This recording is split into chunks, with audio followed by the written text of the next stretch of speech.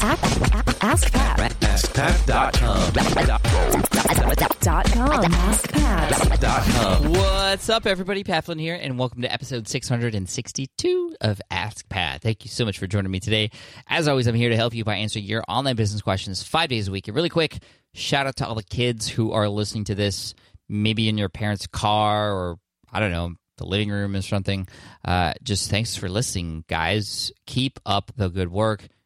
You rock. Okay, today we have a question from Adam, but before we get to that, I do want to thank today's sponsor, which is designcrowd.com. That's a site that helps entrepreneurs and small businesses outsource or crowdsource custom graphics, logos, and web design from designers around the world. Again, designcrowd.com has more than 500,000 designers from over 100 countries ready to help you with any creative and design projects you might have. Check out designcrowd.com to learn more and get started at designcrowd.com/askpat. Again, that's designcrowd.com/askpat for a special VIP offer just for you. So awesome. Thanks so much. And here's today's question from Adam. Hey, Pat. Adam Spencer from morningraw.com. I've got a question about projects and planning. For example, when you're coming out or putting together Will It Fly or Ask Pat or Food Truck or any of the projects that you're working on, what does that process look like for you? How do you plan things? How do you break them down from just a really big overarching view of what you want to achieve and then break that down into little goals? What does that look like for you? What process do you follow? I'd be really interested in hearing your thoughts on that. Thanks for all the work you do, Pat. I love the podcast, been listening for a long time, and keep up the good work. Adam, what's up? Thank you so much for the question. Adam from morningroar.com, everybody, if you want to check that out. Adam, this is a great question and something I've only recently started to learn how to do properly, because for the longest time it was kind of a fly-by-my-seat kind of thing, which means, hey, I think I'm going to work on this project, and you kind of just go, right? And that's how it starts often, because you don't know what it's like, and until you do this enough and are conscious about what you're doing and always looking to improve and optimize. And sometimes it even takes having other people show you what to do, which is what was the case for me, having my team members come on board, connecting with other influencers and people in my mastermind groups who were just really good at planning, it seemed, that I finally was able to learn how to do this. And everybody has their own different way of actually planning these larger projects and breaking them down and whatnot. And I've gone through a number of different ways of doing that. But currently, it's a team effort between myself and my project manager and my editorial manager. My editorial manager, her name's Jana. She has more than just a job of, making sure the content gets posted on the site, but she's kind of the master planner too. And so I've picked up a lot from her. And the one thing I learned is that I always want to achieve more than is humanly possible. And I think that's just the case for most entrepreneurs. Fun fact, when Will It Fly came out, that was supposed to be one of 4 books that came out within the span of a year. That was my initial plan, because I just wanted a suite of books that people could choose from depending on what level they're at, because Will It Fly is obviously very beginner level.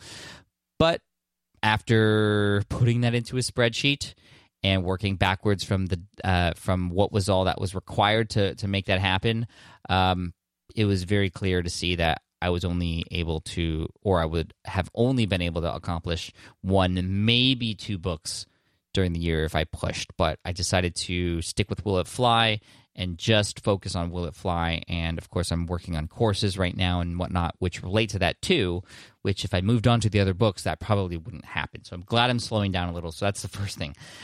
Secondly, though, it all depends on when I want these things to be done by. That's what's the main factor here that starts everything. So when is the thing supposed to be out there and in people's hands? That's variable number 1. Variable number 2 is, what do we want to put in it? Okay. Variable number 2 is what is it? How does it work? What's inside of it? What all needs to be included? So that's variable number 2. And then variable number 3 is cost. And so you can have any one of those variables. If you imagine a triangle and each of those variables are on one of those points, you can have one of them be the one that matters most. And then the others kind of fluctuate based on that, right? Because if you want something to come out at a certain time, you might need to compromise on how much content is in it or what the quality is like, or you might need to increase the cost of whatever it is that you're doing, or hire people out, which will increase the cost. So you could see how that works. Maybe the fixed thing is the cost, in which case maybe the time is the thing that needs to wait a little longer and you need to delay things. So these are, again, things that can all, if you imagine this triangle and it kind of just morphs and changes and stuff. For me, it's the fixed date, and that is something I chose because I know that I'm most motivated when I have a specific date when something is supposed to come out. And that's what it takes for me to figure out how to break it down, because everything that happens before that, it gets broken down into weeks, maybe months. Will It Fly was a month by month kind of thing. So by this month, I needed this to happen. By this month, I needed this draft to be done. By this month, I needed the artwork to be done or to cover, breaking it down. And so it's an organic process, but it starts, at least for me, with the end in mind and the date. And then working backwards from there is, well, what needs to be included? And then it's putting those things into a calendar, like literally looking at a yearly calendar for those, especially larger projects, to see when certain things are supposed to be done. And then, because I don't know everything, I work with my team or some other people to say, okay, well, here's the plan. So you create like a very skeletal sort of start with the end date, work backwards. Okay, here's all the moments and milestones that need to happen. Then I share it with people. That's huge, because a lot of times other people will see things that I cannot. And again, like I said, I'm not perfect at any of this, so I need help. And I'm not afraid to reach out for help. That's the one thing I learned ever since I started, was that I can do things much faster and better if I simply put my guard down, my pride away, and I just ask for help. In the beginning, that was so hard for me to do, but it is so pertinent as an entrepreneur to go out there and ask for help when you need it, to understand what your weaknesses are and find help to fill in those gaps. So yeah, that's what it looks like. Initially it started with pen and paper back in the day, but it kind of worked in the same way, working on the end date and working backwards and creating sort of a task list of things that needed to happen and putting dates to each of those things. That's what helps me get up in the morning, because I know, not on a day-by-day basis, but typically on a week-by-week basis, what needs to be done. I've tried to do the day-by-day thing, so breaking down, you have a year, you want to write a book in a year, right? I don't break it down day by day, because it can often feel like incredibly overwhelming. You can get behind. Every day is different. Plus, with 2 kids and that sort of thing, like some days you have a lot more time than others. So I don't ever say, by today for this larger project, I want this thing done. I just have a list of tasks that I know I need to accomplish by the end of the week. And if I have time in the front of the week, I'll work my butt off to get those things done, knowing I have not much time in the second half of the week, or vice versa. So, Adam, hopefully that helps you at least wrap your head around my thinking behind all this. But looking at the yearly calendar, I bought a yearly calendar that is all in one sheet. So it's quite large. It's laminated so I could write with a dry erase marker.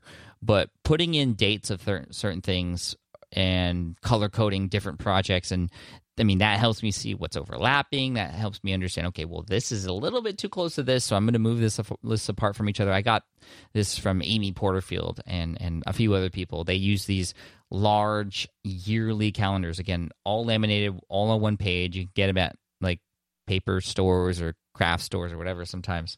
And my gosh, it has changed everything, because now I see this bird's eye perspective of what's going on in my business in the upcoming months. And I can look at my week to week and see what tasks I need to accomplish. So that's that. So Adam, thank you so much for the question. I appreciate it. We're going to send you an Ask Pat t-shirt for having your question featured here on the show.